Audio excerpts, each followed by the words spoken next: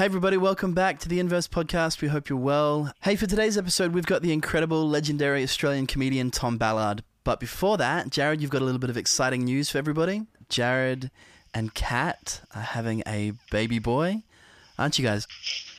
Yeah, we're crazy excited. This is my first child, which is going to share my DNA as opposed to my other kids, which is amazing and wonderful. And Kat's doing all the work, and I'm just trying to be supportive.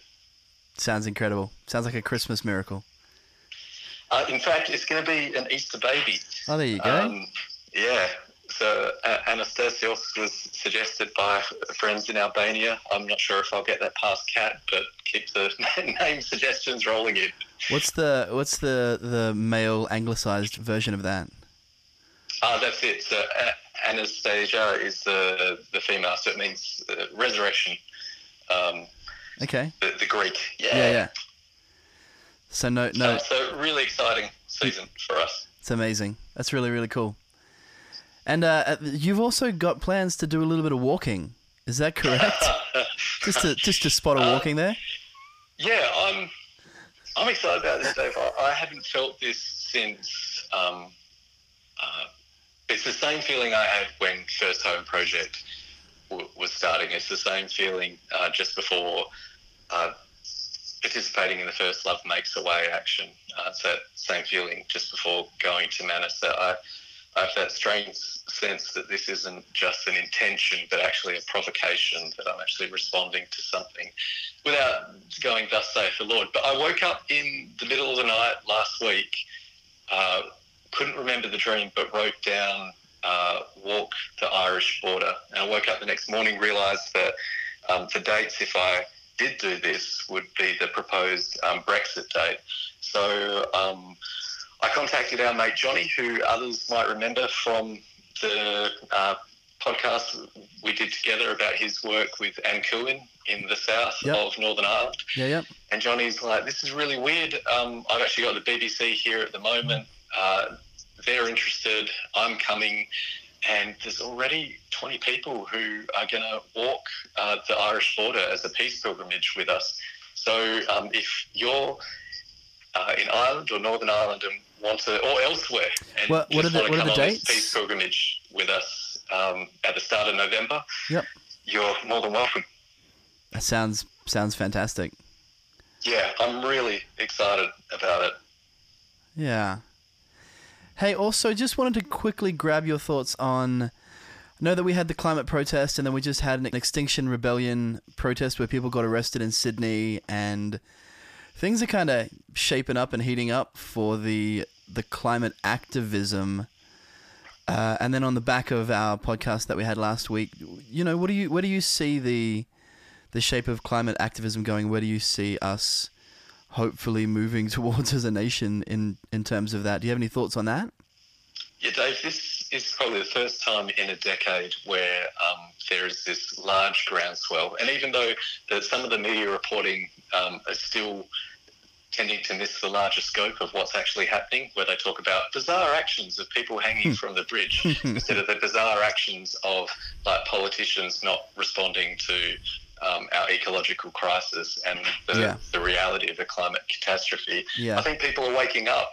So we're excited. Future episodes, we have Dr. Byron Smith coming on. We have a climate scientist, Dr. Mick. Oh, Mick's a good mate. Mick Pope. It's embarrassing. I couldn't think of his name off the top of my head. Indigenous theologian Dr. Danny Zacharias. Beautiful. And others coming on to help people be resourced about thinking through the beauty and breadth of the scriptural witness and our ecological crisis. So that's coming up as well.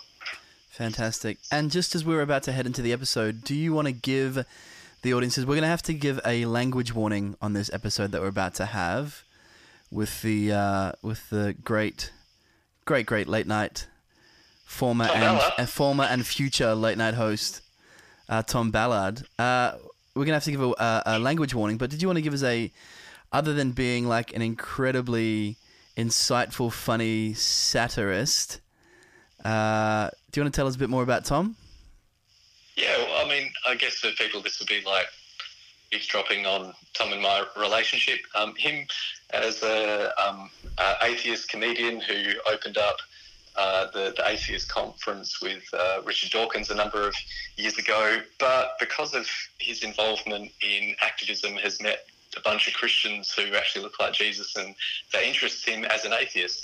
And so you'll hear us go back and forward on a passage that he has chosen, his fascination with the person of Jesus, and I think it's a cracker episode in terms of his challenge for Christians to be on about what Jesus is on about.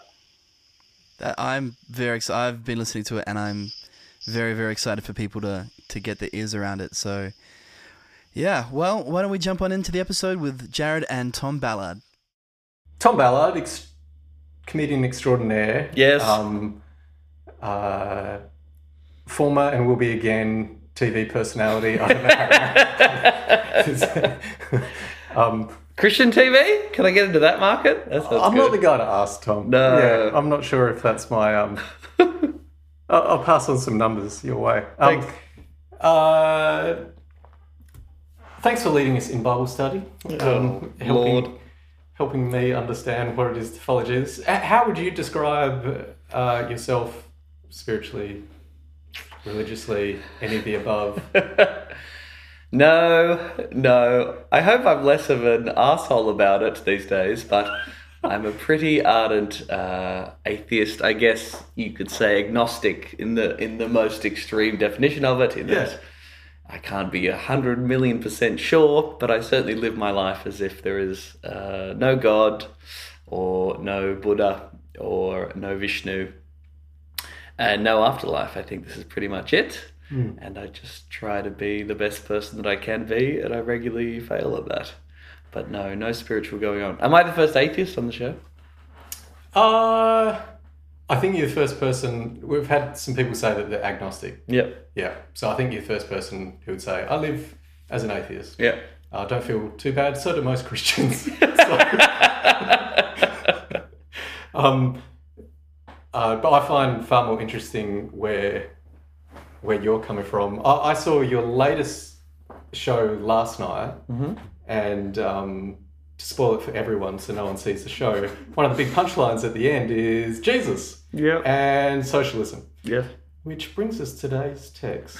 But before we open up Mark 10 a little, what's been your experience of the Bible? Like, when do you first remember encountering the Bible? Was it something that was in your school system? Was it something that a friend at school had in their lounge room? Like, what's your first kind of memories of... I mean, like, you know, interactions with Christianity would be mainly through Christmas. I guess like a lot of kids, you know, Christmas and Easter, you have a vague idea that Jesus is involved in some way, but you're really focused on the material goods and the chocolate. I remember my grandma on Easter Sundays, you know, coming down, we'd get chocolate and she'd say, "He has risen." And you had to say, "He has risen indeed." That's about the Easter Bunny, right? Yeah, the Easter Bunny. The Easter Bunny is risen. So we lie to children about Santa and the Easter Bunny, and then go, "Hey, but believe the other." Yeah, believe the other good stuff. Yeah. And then, even though I went to a government primary school, which is supposed to be secular, we did have religious instruction. And an older priest man came along. He seemed like a lovely man, and he would tell us stories from the Bible. Seemed to be religious instruction, very specifically about one religion, and that did sort of tick me off a little bit. Yeah, sure. We sang that song, "God is Good," all the time, which I really think, you know, sounds like a culty brainwash song. And I tried to get out of it. I think I tried to get my mum to write me a letter to get me out of that class, which again is just nuts. I don't know if this still goes on in government schools in Australia, but a little bit silly to me. And you grew up in New South Wales, yeah? No, Victoria. Country Victoria. Yes, Oh. Country Victoria. My parents are both atheists as well. I think we didn't have much religious instruction at all, but just, interactions with going to church for weddings or Christmas or Easter.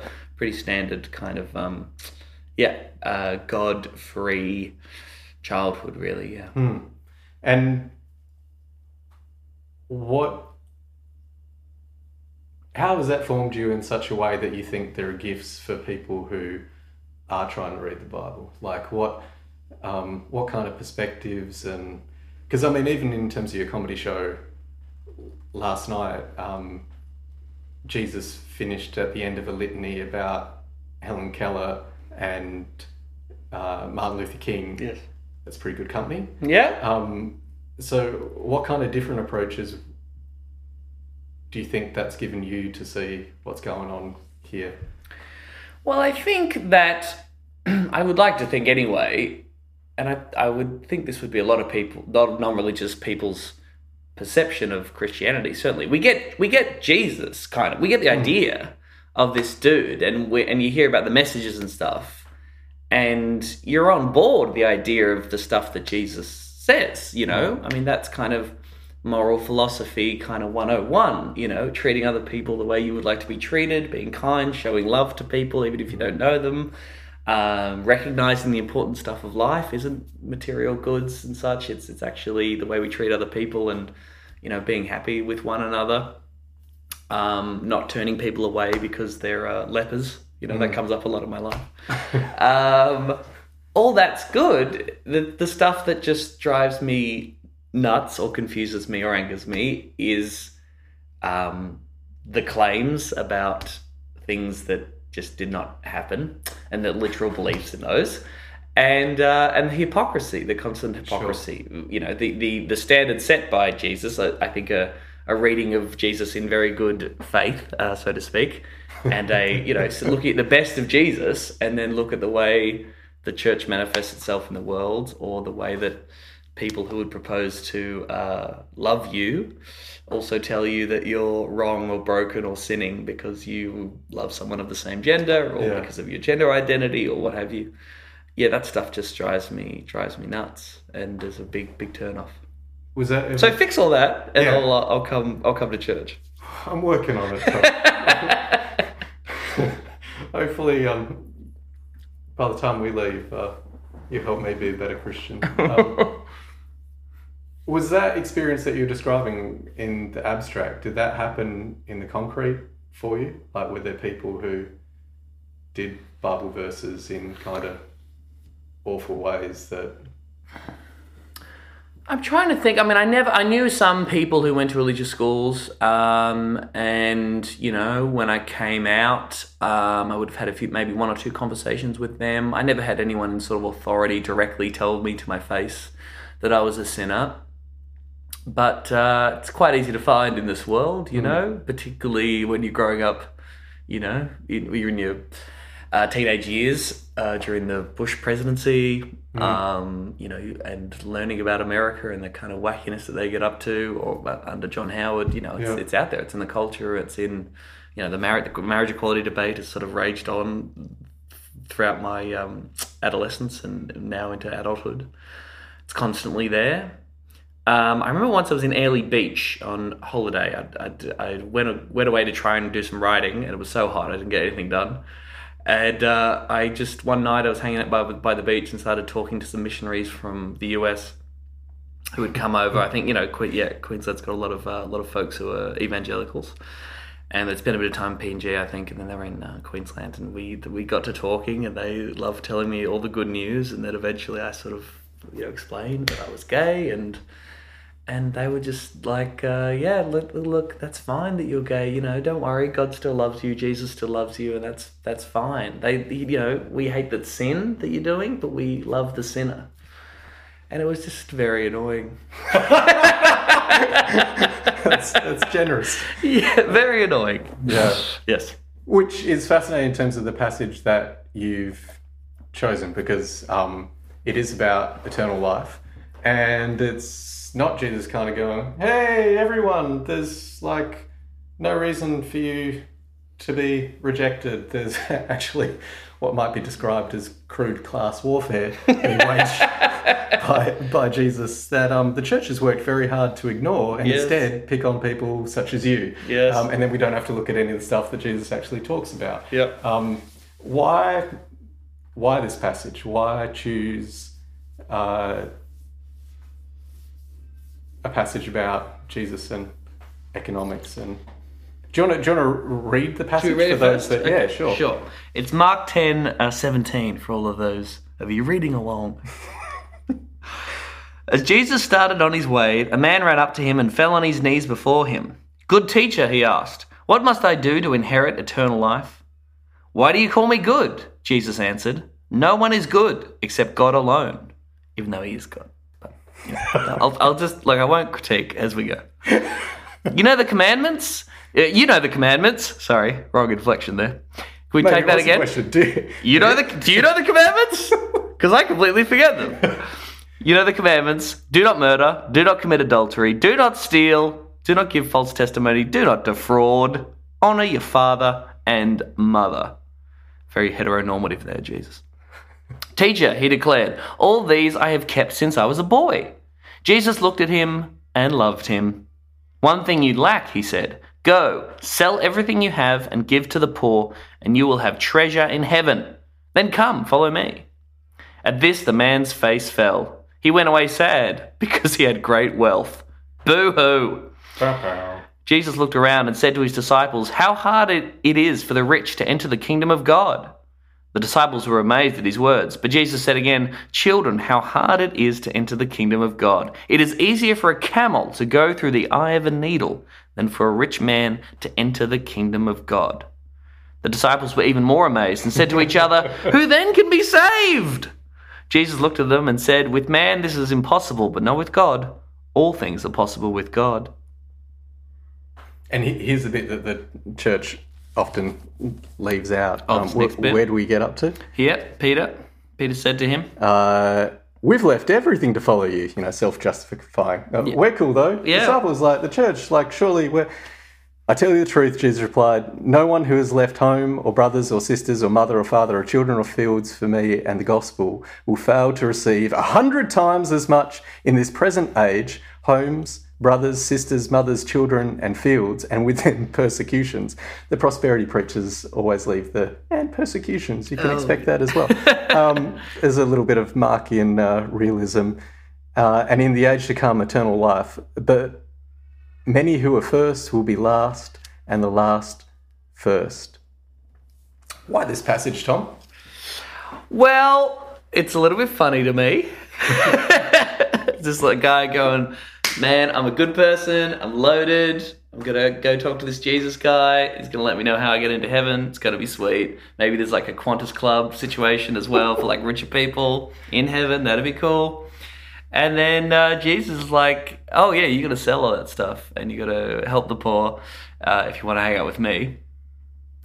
And just that idea that it is very hard for a rich man to enter the kingdom of God, to me, sort of recognizes a whole lot of truth around the amassing of personal wealth. Yeah. How that in and of itself is an immoral act when other people are starving and when poor people have nothing.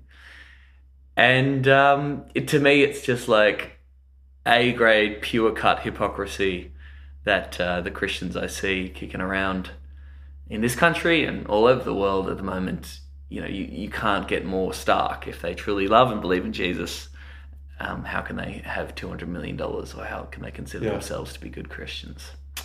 So I just think about it a lot. I was going to write something about it, I think, at some point for this new show, but I didn't get around to it. I was reading a little bit that there might have been a translation thing, and that camel's not quite right. That it was going to be some of the word about rope or something. Yeah. I mean, that's way more boring. We've worked for 2,000 odd years to allow this text to mean something else. Done impressive acrobatics to try and it not say it's easier for Gina Reinhardt to fit through the slot in an ATM than it is for a rich person to get in on the reality of God's future. No, surely it doesn't mean and you hear other people say, isn't it about a gate on the side of a wall, and unless the camel took off everything else and humbled itself and knelt down, then it could get through. I mean, that might preach. It's just not historically true. You see that show up, I think, in the first time in the 13th century. everybody wants it to mean something other than Jesus saying that, well, it's one, like, we don't understand what heaven is or what the kingdom of God is, and two, we don't want to understand anything Jesus has to say about economics. We want it all to be about pelvic politics, and let's leave it there. Yeah. And that way we can keep picking on people such as yourself, Tom. Yes. And your use of the C word on the ABC. Christianity. Yeah. Compassion. Yeah. It's also a funny visual, which is good. Like, as a comedian, as a writer, Yeah. it's just like, you know, you can see it in your head. You'd be like, I know what a camel looks like, and the eye of a needle's really small, so that would be really hard. What's I the get it. smallest aperture I can imagine? And what's the biggest animal I've seen? Yeah. Good writing, Jesus. Good. Well done. Good guerrilla poetics right there. And I haven't read the other versions, but like what in Matthew and Luke, this is the, you know, similar stories there, yeah? Yeah, so they call it the synoptics, which is a fancy way of saying that they're all kind of from the same vantage point, while John's gospel, the fourth gospel, is heaps different. Mm-hmm. And this story is important. It makes the cut in three of the... So in terms of the directors putting together all the footage they've got, Yeah. this features really strongly. Yeah. And it's one of the times where Jesus is asked about life eternal or eternal life. And his answer has got nothing to do with, have you prayed a sinner's prayer? Have you accepted me into your heart? But instead, it's got to do with wealth redistribution, which again, like, raises really interesting questions about what is this kingdom and what's going on.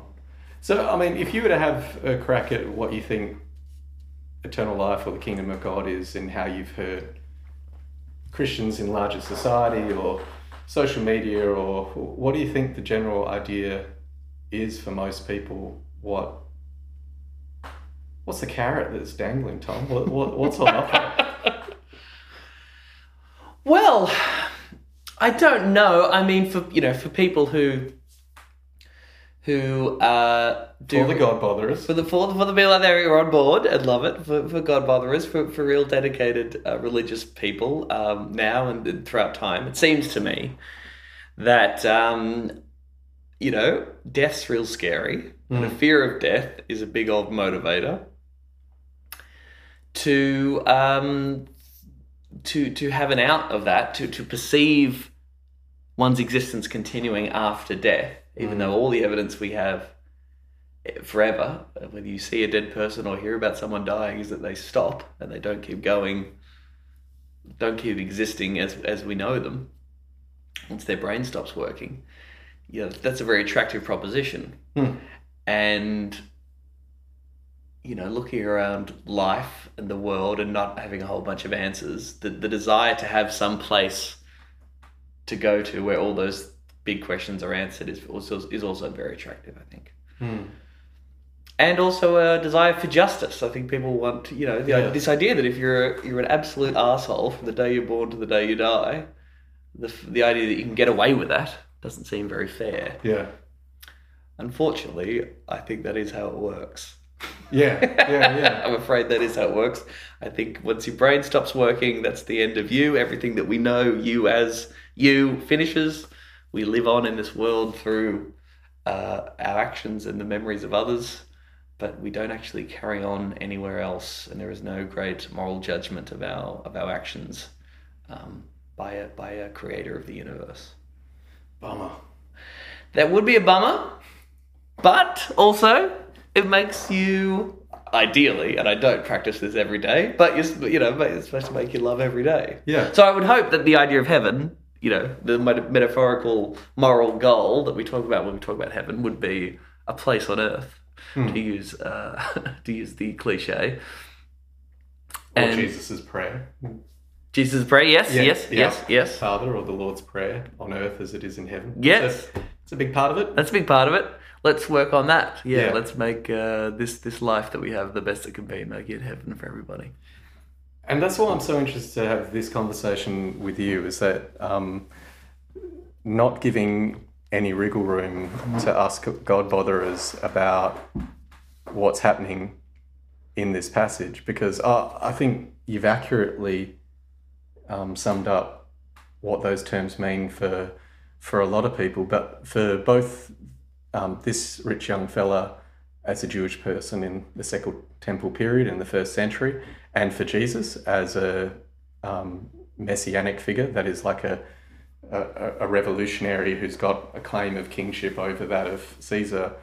The term kingdom of God is much more about the second than it is the first. So it's not about pie in the sky when you die, but surely one day things are going to be fair, like that they're going to be just. And the ridiculousness of the centrality of my faith saying Jesus is raised from the dead is saying death doesn't have the last word, love does. And so you can get busy actually getting rid of your possessions and sharing with others because it's actually started, it's underway. As ridiculous as that is, and the New Testament is quite clear that it's pretty foolish, and it's even worse if Jesus isn't risen from the dead. We're fools to be pitied amongst anybody else. Like that's crazy business. Which is where this starts to actually get pointed. I loved your blah blah blah as you're reading, because it's one of the subtleties, and it's in this gospel but not in the others. But Jesus actually quotes the Bible wrong, which is either Jesus doesn't know the Big Ten, Yes. God's top 10, which for a Jew would be very odd. For a rabbi, it would be even stranger. Or he's actually like having a dig. So the stuff so in terms of the 10 words or the 10 commandments, the first 4 are about honouring God, and the last 6 are kind of like about ethics. And Jesus jumps straight to the ethics bit. And instead of it being about do not covet, he says do not defraud. So there's stuff around do not steal, do not give false testimony, do not defraud, which is, and then care for your mother and father, which was the social equivalent of you're responsible for those who were responsible for you. Don't just put them in a retirement home, which we also ignore now as well. Unless it's being run by a church that can profit from that business, in which case, go for it. And that has worked out sweetly. No royal commissions needed there. Baby. But basically Jesus is saying, like, where did this dude get his wealth? And he's saying it's through defrauding. Right. Like, he's going, you know the stuff about don't steal? That's how you got wealth. How did you end up the landed gentry here? Like the stuff around do not give false testimony. And so he comes up blowing smoke and it's like, Jesus, good teacher. Yeah. It's like, so social form should have been that Jesus should have actually greeted him like, oh, thank you for that lovely introduction, and I want to acknowledge your kind donation and what you can bring to our organisation.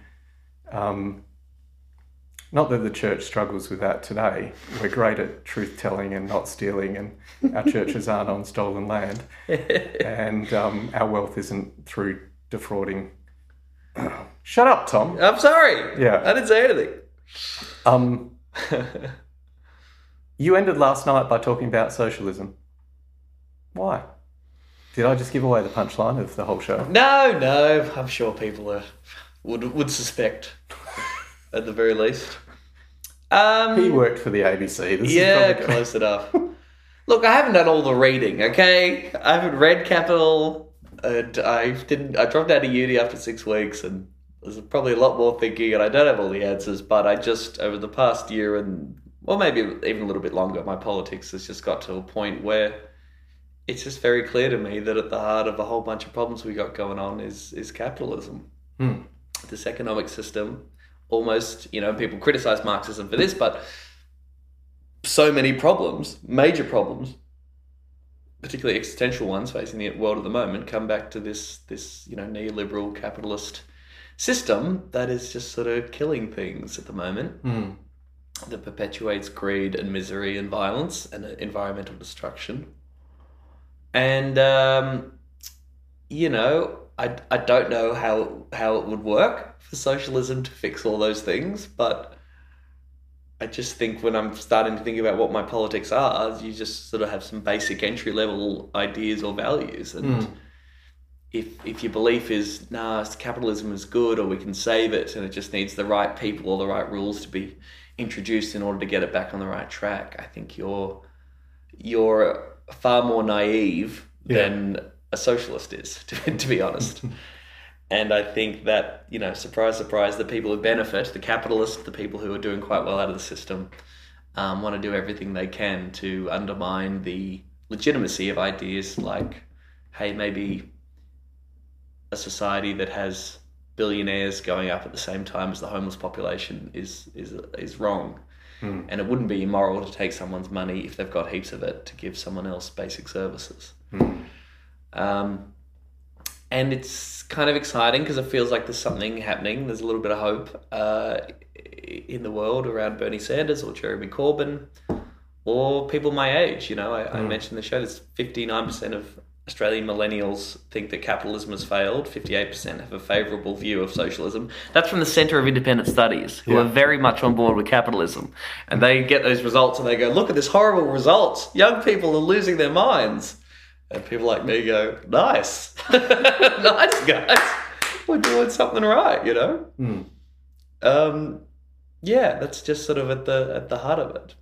Well, so as a materialist, if you were to take this program, what do you think Jesus is actually like that? That's why I'm like, let's read this crazy stuff at the end.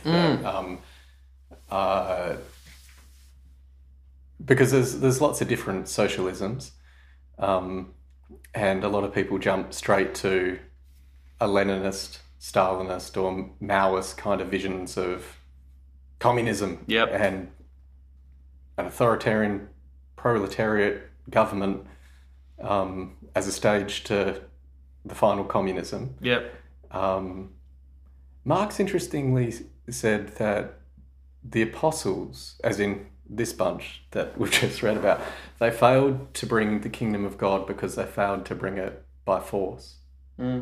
So Marx's reading on what the kingdom of God was about is this kind of future that, while earlier in Mark's gospel, Jesus says, actually, this is a present reality.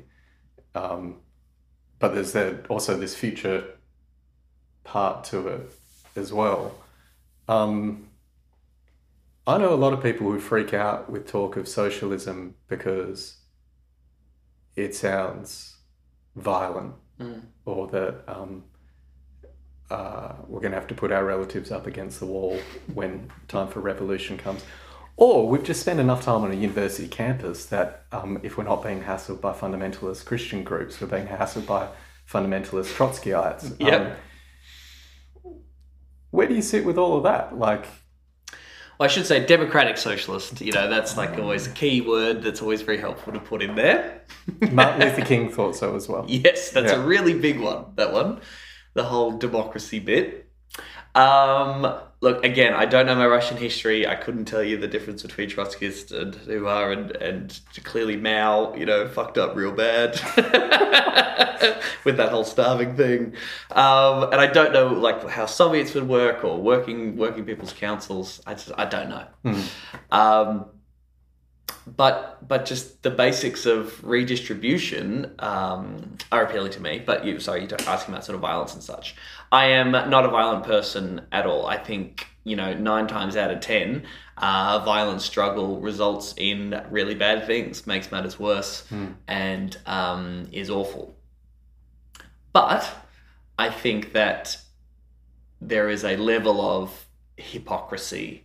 Again, sometimes when people judge those who want to engage in violent resistance to authoritarianism, to fascism, I have a lot of respect for Antifa a lot of the time, totally. To be honest. I think what they're doing is really important and powerful, and I think to deny the fact that rising fascism shouldn't be met with violence is kind of nuts, because you're talking about people whose ideology is inherently violent. If you're a white nationalist, imposing white nationalism is going to see a lot of people die. And I think... And the reality of, like, friends of mine like Tracy Blackman or Cornel West or Lisa Sharon Harper would be dead if they weren't defended in terms of Charlottesville. Like, you interviewing Cornel West in Brisbane wouldn't have happened if they weren't there, because a lot of people who have a critique from a lounge room were in their lounge room. Yeah, and it's and that's been a big part of it too. And do you know Chapo Trap House? Have you heard of that podcast? It's a podcast. They're part of the Dirtbag Left, very popular podcast that have sort of summarised. They're part of the Democratic Socialists of America, all their members in Right. America. They're part of this Bernie moment, and listening to their podcast has made me think a lot about this idea of civil discourse and a centrist idea, which is very much tied into neoliberalism, this idea that we can debate ideas and the free market of ideas and the best ideas will win out and that will be fine. I don't think that's true. I just don't think that's a political reality. And I'm much more interested in people who agree with me on the left organising really well and getting shit done. And I'm not interested in convincing people in the centre so much as I am, getting them out of positions of power and getting the right people in through electoral politics, through organising, through lobbying. Yeah. Yeah. Well, there's some people who think this text is about the rich man instead of it actually being about. Desmond Tutu would describe it as God's dream, that God has a dream for all things. The language here is kingdom of God or eternal life, which a Jewish understanding is something that isn't the afterlife. It's after the afterlife, if you like, when all things actually come back together. It's a physical reality.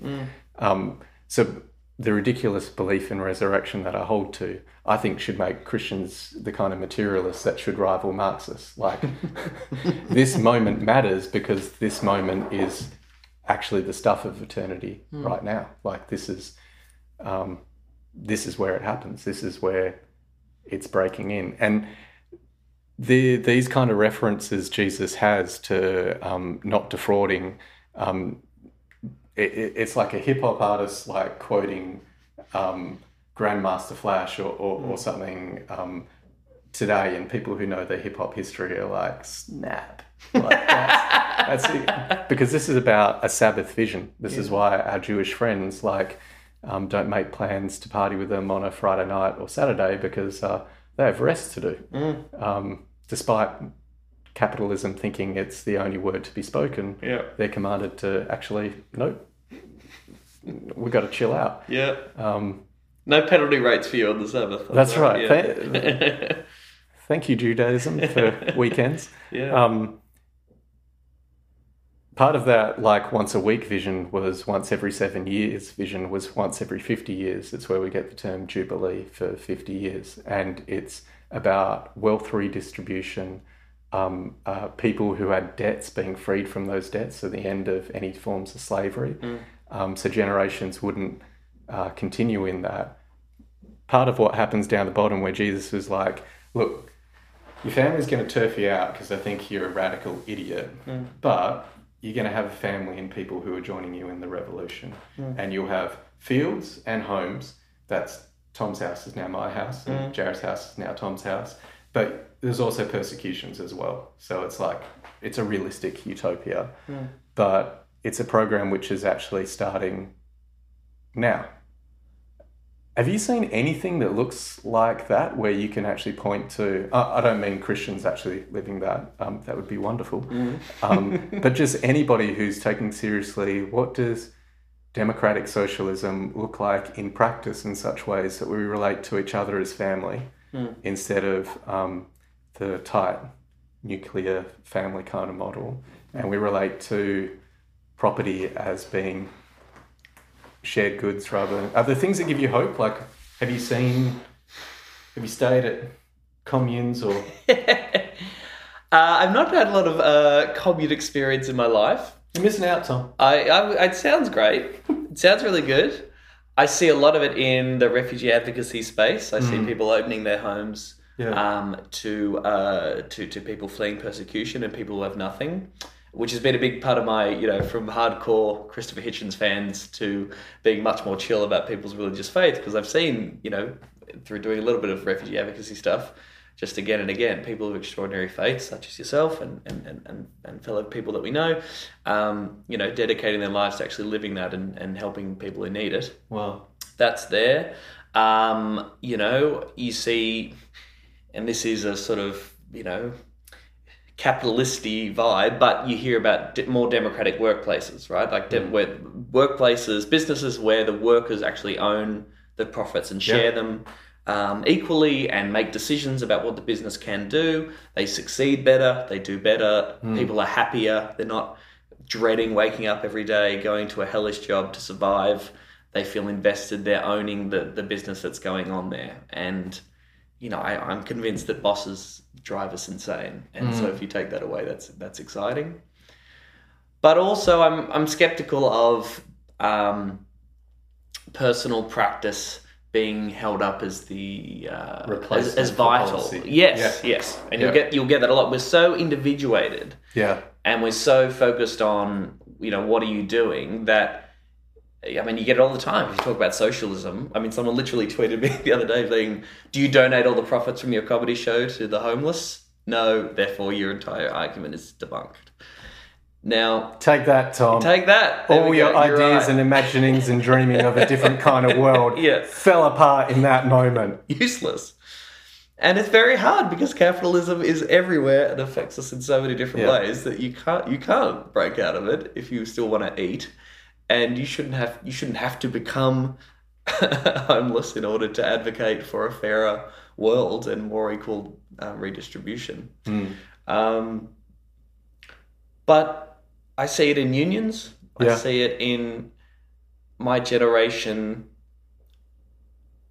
rejecting and seeing through the bullshit of capitalism and sort of waking up and slowly thinking, hang on, we're inheriting shit jobs. Student debt from people who went to university for free. Who have multiple houses. We're inheriting climate change that they refuse to do anything about because our politicians think in, month cycles, if that. We've been seriously ripped off by the people who came before us, and that's nonsense. But there's a lot of us who approach religion as not how do we be saved from that, but how do we actually be saved from our guilt as we participate in it. Look, I've done all the bunch of rules that, in terms of my internalized superego messages, I'm a quote-unquote good person. How can I have a spirituality? Because all this kind of radical stuff as you move around the countryside and not having a home Jesus doesn't really appeal to me much. I'm surprised the guy doesn't try and talk him down. Just be like, do I have to sell everything? I can sell half maybe or something. I wonder if the disciples are like, Jesus, you're an idiot. This is our moment. Be an influencer. Right. Like, he's a CEO of something important and he has land. We've got no place. Like, we're like, promise of land reform for our people living under Roman occupation. He's got some land. Let's start there. Like, that's a bad way to answer. Let me have a go, Jesus. You're handling this badly. We need a PR person. Jesus is like, no, he's telling another parable.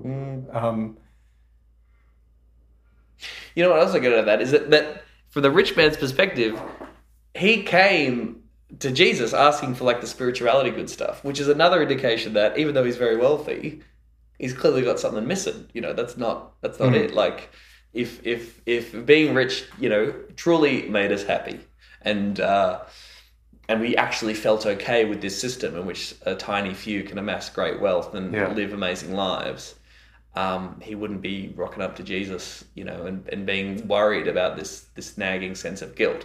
Now, some people do not have that nagging sense of guilt, and they're psychopaths, and they've convinced themselves that they deserve $1 billion because they've worked really hard. But I would say that for most people, most normal people, most people I can find solidarity with and see a shared future with, know that deep down it's insane. And we know, we learn the lesson again and again and again. We will find ourselves in a scenario where you'll see a homeless person or you'll read about something in the news about how insanely tough and horrific life is for some people on this planet, and you're worrying about the fact that you don't have the latest iPhone. Yeah. And you go, that's nuts, I'm going to appreciate life more. And then 2 days later, you just do it again.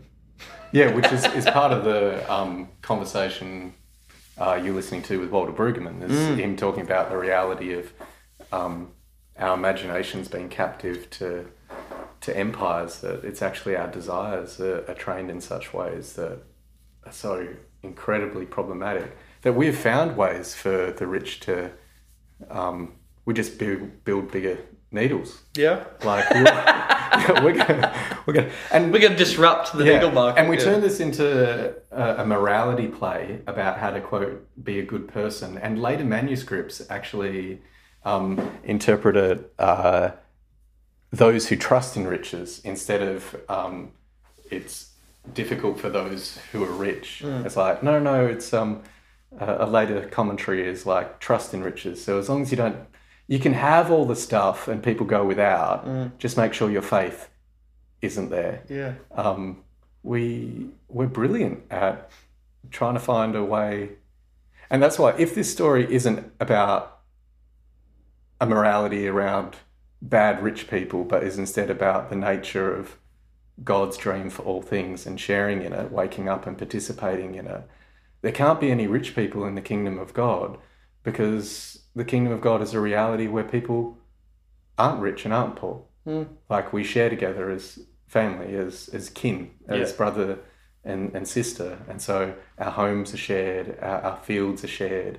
No one goes without, but you can expect a hard time until that reality is everywhere. That's everything that, I mean, there's no Marxism without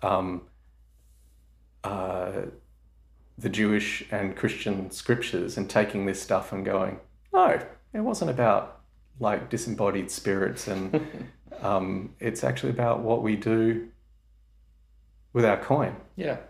What impact do you think it would make if Christians actually took this stuff seriously? Because there's so much debate in Australia at the moment about marriage equality, despite the fact that it's passed and it's all history now. If Christians cared about this stuff, and Jesus talks about these economic realities of Jubilee economics or Sabbath economics or distributive justice, or however you want to phrase it, Wendell Berry uses the term the big economy, as opposed to our tiny economies that only care about surplusing wealth at the cost of others. What difference would it make if Christians actually took this stuff seriously instead of the stuff that we fetishize and fix on? It'd be really good. You hear that, people listening? It'd be good. Do that, but the challenge, it's not insurmountable, is it? But I would not, I would not spend a lot of time and energy holding out for that to happen, to be frank with you, because the Pope gave his message, his Christmas message about consumerism being bad, and then returned to his city of gold, Jared. Sweet. The Prime Minister is this an evangelical Christian who that's right, who loves his faith, is really important about his faith, and clearly Jesus plays a very big role in his mind, in his life. And yet will defend cutting taxes for giant corporations. Defend capitalism to the hilt with no critique whatsoever. You know, the Treasurer has just laid out the new election is apparently between the invisible hand of capitalism and the dead hand of socialism. Prosperity gospel, I know you've talked about it before. You know, these people who not only just ignore the amassing of wealth, but actually preach getting more money, becoming richer as a moral good, or encouraging their followers to turn to God to give them more money. Who view their business doing well as a blessing from God. Seems weird to me. Which is part of the thing. And I was fascinated that so few people named the second thing you named, that it's actually about justice. And that's really profound. And it's one of the things that why karma is attractive, even though it ultimately leads to a caste system. But like, it's there's a reason for it. And I've got a way to understand the horror of moving through life, and senseless, seemingly mendacious things happen to people all the time, and it must be because of a past life. That makes sense. Or like there's often so much need to narrate it in such a way so the world seems something other than meaningless. And it's a very strange story to tell, to say the way things are, they aren't always going to be. Marxism took that same energy and then said, look, we're not waiting for God to intervene or everything mystically to one day stand before the lights being switched on and everything being filled with love. Yeah.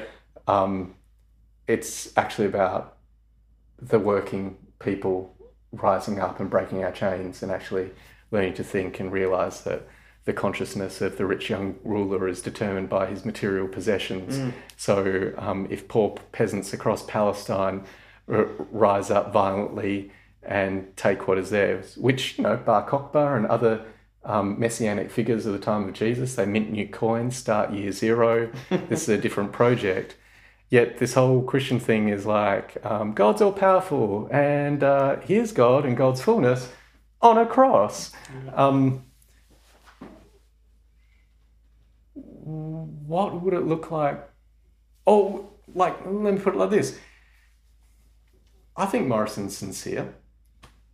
How does he get out of this passage, do you think? Like, what do you think's going? Like, he would read this. What do you think he reads? Like, if our brother Morrison was listening to this conversation right now, Yes. what do you think he would make of, what did he call you? A numpty. I'm a numpty, yeah. Well, he'd find it hard to hold the Bible because it would burn his flesh, having been entered by Satan. I don't believe in God. I do believe in Satan. I think I'm like a bit like Bill Hicks in that respect. I think I see Satan everywhere, but not so much with God.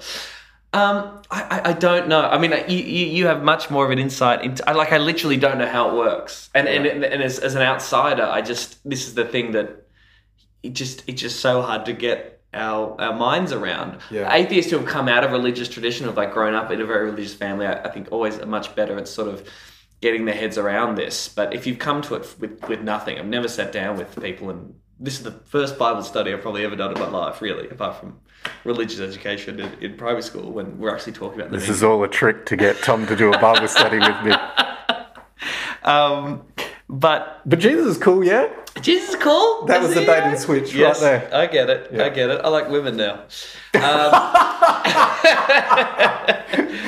I literally don't know. I mean, he called us numpties because we criticised, we dared undeniably to point out what we viewed as hypocrisy between being a very passionate Christian with, phrases like "suffer the children come unto me," and, you would think would have a bit of a more open heart.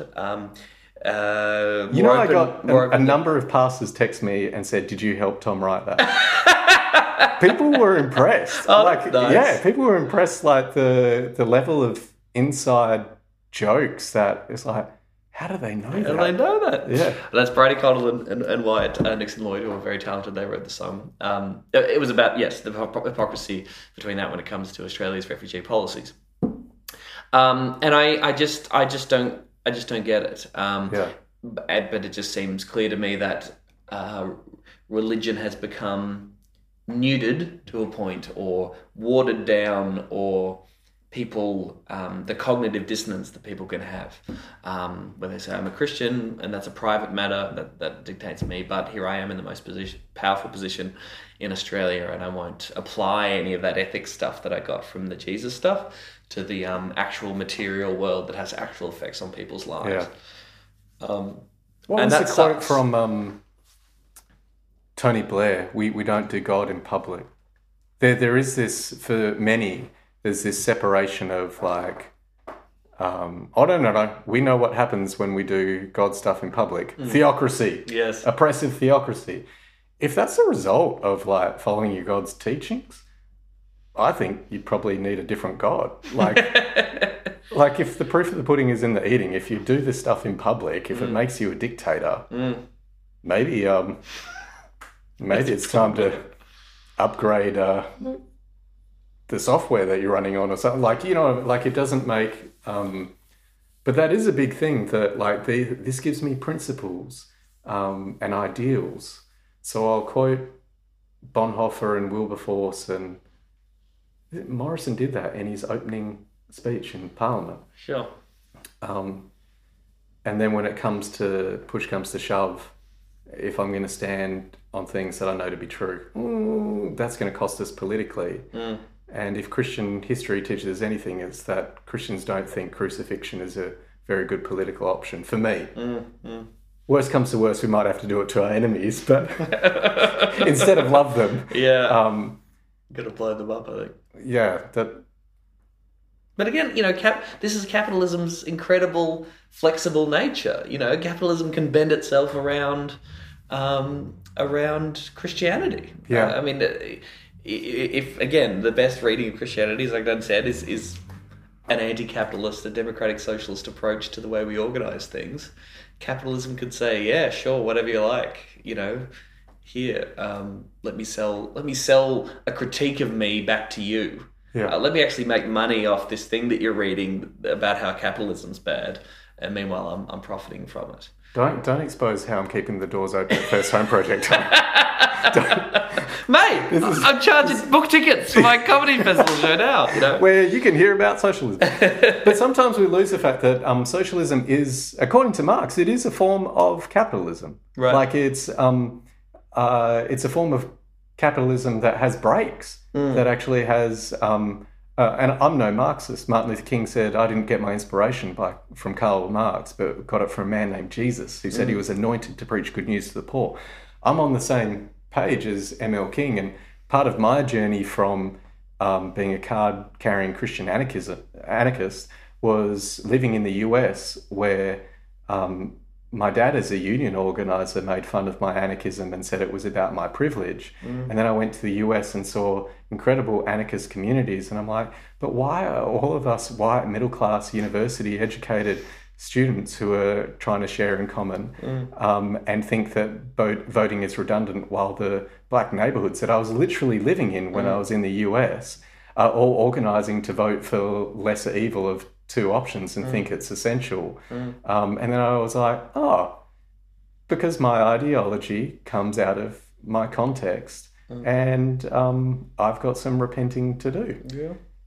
And that's where I actually think the encouragement comes from, that in terms of like our imaginations, it's impossible, but with God, like even people like Jared can be transformed.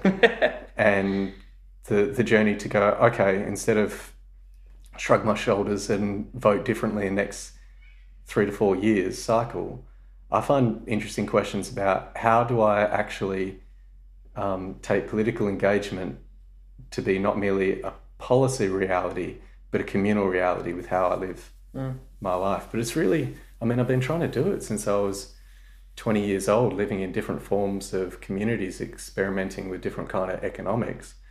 And it's really tough, like to do conflict well, to the different ways that people approach money and how it's formed, whether you had it as a kid or you didn't, or to either lean in, if we build a utopia to model to everybody else, well, the world's still going to burn in terms of climate change. Yeah. Like it's... And just the scope of ambition, right? The Labor Party's just announced free swimming lessons for everyone, right? A wonderful policy. That's great. But you're not lifting Newstart.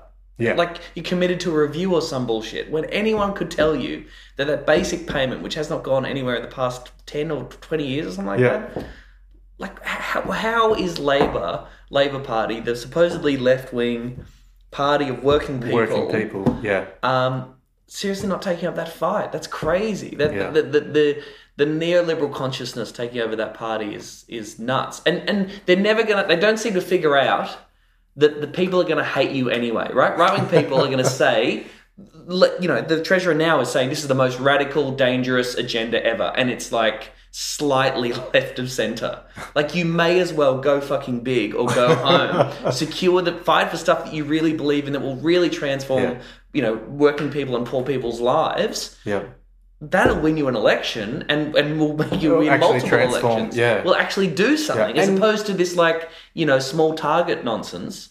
They're going to hate you no matter what. And bread and butter stuff like education. Yes. Like hospitals. Yes. Like things that will actually lead to the kind of work where Jesus has this cracker saying where he's talking about the nature of the Sabbath, which was all about rest and revolution once a week. Don't wait for it. We're going to do it once a week. That was the whole thing from Mount Sinai, where the Big Ten came down. Once a week was a big deal. It's one of the things that set us apart. And he was like, humanity wasn't made for the Sabbath. The Sabbath was made for humanity. And it's the same with work. Work isn't God. Like, humanity wasn't made for work. Yes. Work was made for humanity. Yes. Christopher Hitchens was part of the same Trotskyist group with Terry Eagleton, who, have you ever read his book, Faith, Reason and Revolution? I haven't, no. It's so good. It's like one of the best.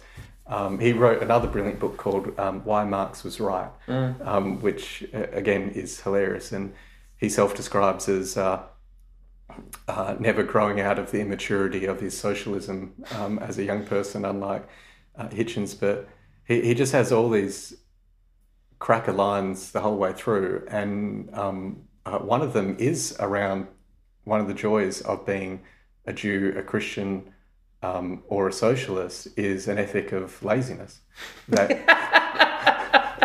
Yeah. And I love that quote so much because it does speak to, there's nothing worse in today's society than not always having something on. Aren't you a person of importance? Like, how do you balance being a creative and the demands of the industry? Like, because I'm interested in, I'm not a Marxist, but the history of Christian democratic socialism, of which Martin Luther King is a bold example, I feel deeply at home in, as long as it's embodied with communities trying to experiment it, because that's what I see in this passage here.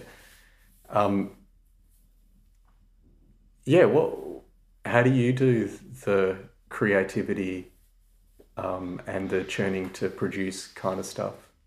Well, I talk about it a little bit in the show, but it's one of the joys of having this weird lifestyle of being not just an artist, quote unquote, but a stand-up comedian particularly. I'm working an hour a day, and this is the busy season, okay? During my TV show, I was working my guts out, flat out. That was pretty crazy. And there is a level of insecurity to the work that can be a little bit troubling. But generally, and I try to make this point in the show too, I'm doing perfectly fine.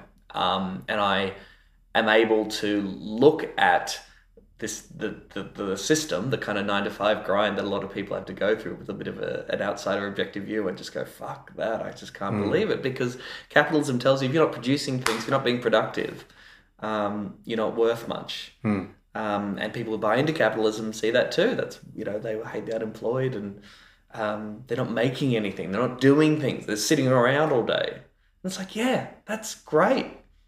Don't act like that's not fun. Yeah. That's ideal. That's why we love holidays. Yeah. And, Marx has that quote about, in the utopia, you can fish in the morning and hunt in the afternoon and criticize after dinner, and you can just do things. You just do things for the love of being alive.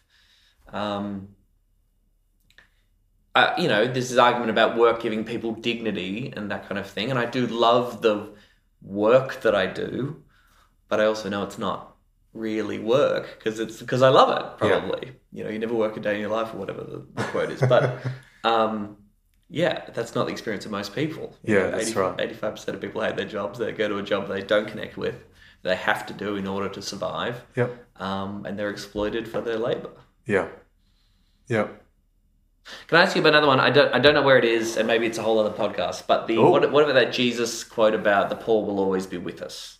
Ooh, nice one. Is there much to that? Yeah, see, this then... I was listening to Chance the Rapper on the way here, and he has a great reference to MC Hammer's You Got to Pray Just to Make It Today, which for a whole generation, like, I'm so impressed that, like, I'm older than Chance, so I know what Chano's on about. Yeah. But when I was in primary school, I asked Mum for hammer pants, and that was, like, heaps important to, like, social formation. Is like, if you could do the moves from Can't Touch This, my goodness, every primary school party, you were going to be the king. Yes. No, I'm not going to do them for you. In the same way, we hear that quoted today with no reference to Hammer's album. So Jesus is quoting, is it Deuteronomy 15 from memory? People on Patreon can pull me up but Jesus is talking about, again, this Sabbath vision, which was going to be one of the things where God was seeking a people to show the world a different way of being. And so these people who, their whole story starts with God hearing the cries of the oppressed. That's God's people. Like, this isn't lifestyles of the rich and famous. It's the invisible violence that our lives survive on, that people who usually bring up questions of, isn't socialism violent, never then move on to that kind of violence, which they were on the receiving end of, and their cries were mute to most people, just like those who make most of the goods that we use, the phone, the metals that are in our phone from the Congo, and the things that those children are going through to get those metals and all the rest. Yeah. That's a good point on the violence bit. Yes, capitalism is violent as well. So, I mean, but yes, it's again, the hidden violence. Absolutely. I can be a nice person and be faithful to my significant other, and donate a bit to charity. Yeah. And isn't that the goal? Yes. Instead of actually, how do we sensitize ourselves to the cries that life actually designs our neighborhoods to not have any proximity to those in pain. And a sign of how well you're doing is how far away you are from the cries that God, according to this good book, hears. A part of the things that would have set them apart was this practice that every 7 days and 7 years, then 49 to 50 years, the land gets a rest, debt is forgiven, and what people once held was given back. So it's like setting a reset so monopolies aren't possible and empires don't continue to grow. Or what Karl Marx would go on to describe as a form of socialism, a term that he stole from the Christian and Jewish socialism that was in the air at the time, and his use of Hegel to actually strip Feuerbach's spiritualism and then serve up a materialist understanding where it gets rid of all the confusing stuff and let's get to the revolution stuff. That was the kind of division that Engels and Marx were going on. And so in that passage in Deuteronomy 15, it says, the poor will always be with you. So yes, you're to do the forgiveness of debt. And when Jesus says, forgive them their sins, like the Lord's Prayer, which is Christian's big prayer, how it reads in Greek is actually debt. It's first an economic practice. Right. Forgiveness of sin was initially forgiveness of debt, and then that's a metaphor for all of life and what we hold against each other as well. But it's primarily, according to Jesus, an economic practice that's got to do with this passage, which is actually like, the poor you'll always have with you because you will always be with them. That's where you're to be found. So you have to keep implementing this revolution. So the ongoing work of Jesus, like announcing what he's on about, I know people who have PhDs in theology and will go, oh yeah, there's that stuff about Jubilee, but really it's kind of a high ideal. And in the 20th century, you had liberal scholars on one side of the Cold War who said things like, Acts 2 and Acts 4, where the church share all in common so no one's in need, and everybody works according to their means. Language, which early Marxists actually employed, straight from the Bible, stealing some of the early church's best stuff. Not stealing, because nothing belongs to anyone. That's right. Common property. Yeah. God's big into that. That stuff was the implementation of that program, and these liberal scholars on one side of the Cold War were like, well, it must be a metaphor. Like it must be, it didn't happen historically because that's unrealistic. Because what's God is capitalism. We can't even imagine that. So Jesus saying the poor will always have with us is bringing them back to not don't worry about the poor. Jesus is poor. Yeah. Like foxes have holes, birds have nests, but the Son of Man has nowhere to lay his head. Yeah. That's Jesus talking about himself and the fact that tonight's probably going to be in the caravan park again because that's how the movement runs. Welcome to the revolution. Who wants in? Mm-hmm. That's, challenging stuff. I have a mortgage. I mean, it might be for a house full of 12 refugees and asylum seekers, but still, I'm trying to be creative in a certain system and constantly finding myself as, Jesus looks at me and he loves me, but can I actually hear what he says? Because that will determine whether I love him or not. And that's hard. Am I found amongst the poor? Apparently they're supposed to always be with us, so where are they? As one South American liberation theologian put it, you say that you love the poor. Tell me, what are their names? Yeah. And I think that is some of the challenge because you can hang out in certain university circles where we talk about these things in the abstract, but in terms of the kind of neighbourhoods where I've spent all my adult life, people have never been exposed to that kind of stuff. But if you talk about them, you talk about you setting up a loan system where there'll be no interest and you can get in on it and in fact you can contribute to it and we pay it back together, people are like, that's amazing. You're like, what's that about? And my answer isn't socialism, it's Jubilee. But I know lots of socialists who will go, that's an interesting experiment in socialism. Yeah. So that's some of the... I think Christians have no idea what to do with the economic teachings of Jesus, which other than God's dream for all things, the kingdom of God or the kingdom of heaven, which isn't a place, it's a presence according to Jesus. Yeah. Like when he talks about then you'll have riches in the kingdom of heaven. It's a bit like when we actually had banks where money would go to a bank. Yeah.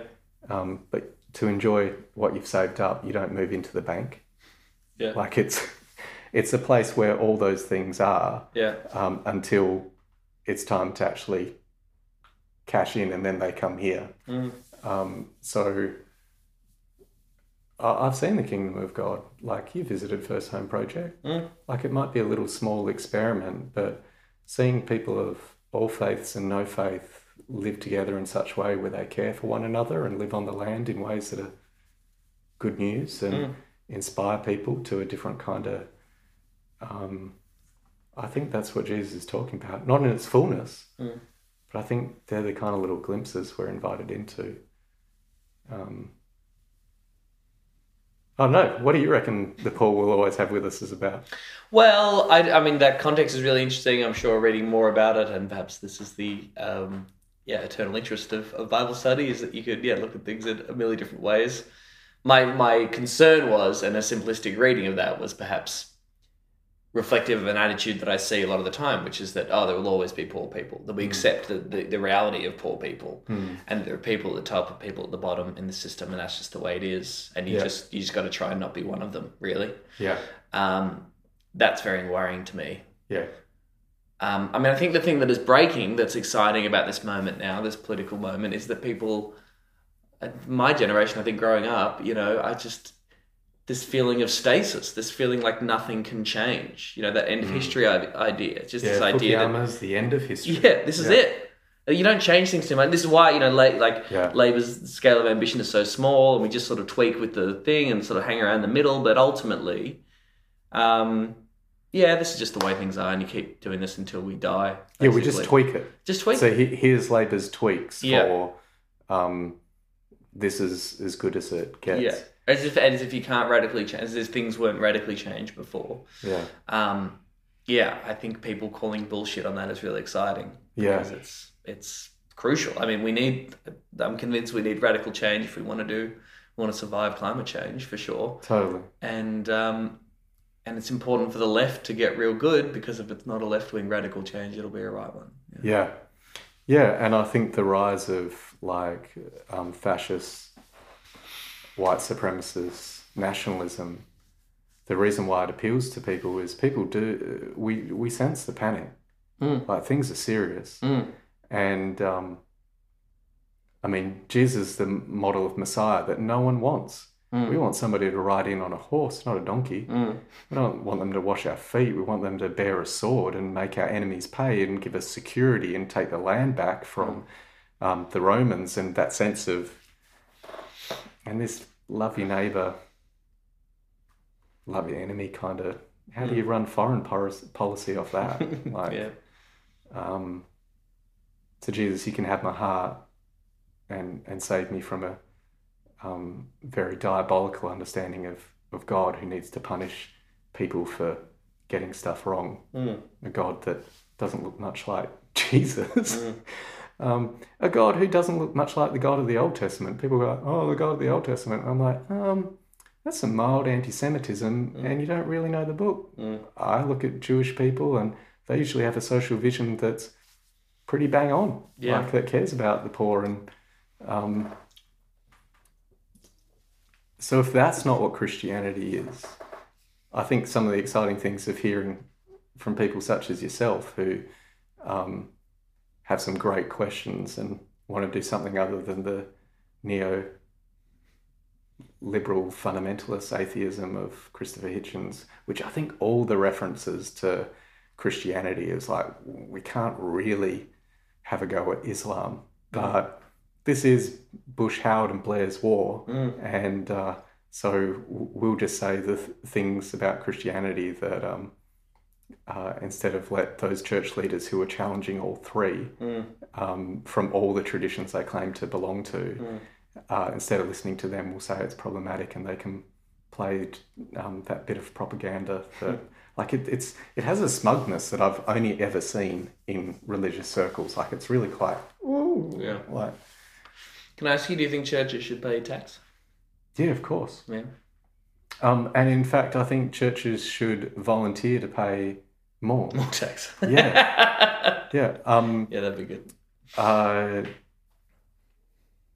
And churches have a responsibility. So I've only twice in my life accepted paychecks for churches that I've worked for, but I've worked for churches since I was 18 years old. So 2002 and 2016.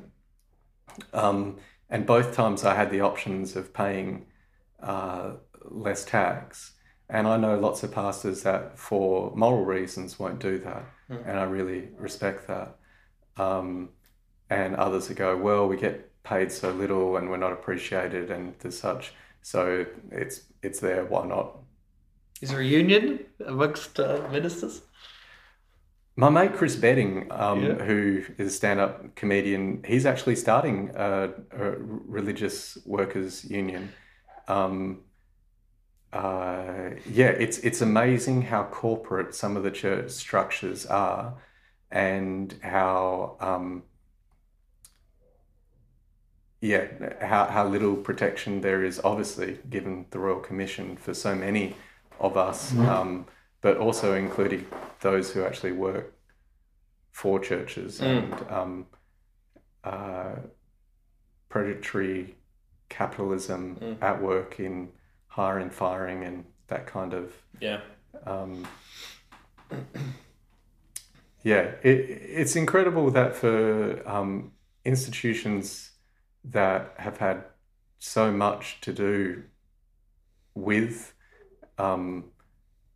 like the birth of the UK Labour Party grew out of the Wesleyan revivals, and that so few people know that history, and it's seen as like a nerdy kind of, how bizarre. Do you do underwater basket weaving as well? Like, why such niche interest? But I think what you're experiencing around like talking to generations who are feeling the same way, that's also true in terms of social media has meant that so many of these kind of conversations, which previously went on the hush-hush, are just happening. And people are saying in public things that they didn't. And some of that is reactionary, and some of it is like really exciting about how Christians might actually take this kind of Jesus stuff seriously, which, yeah. Sell your stuff, everyone. If you're rich, sell your stuff. If you're poor, join your union. If you would like to move into an Atheist for Jesus community with Tom Ballard, contact Tom at... Don't contact me, no. I'm busy. If you would like to move into a Christian commune with Jared, contact Jared at... Yeah. Hey, thanks, mate. Thank you, man.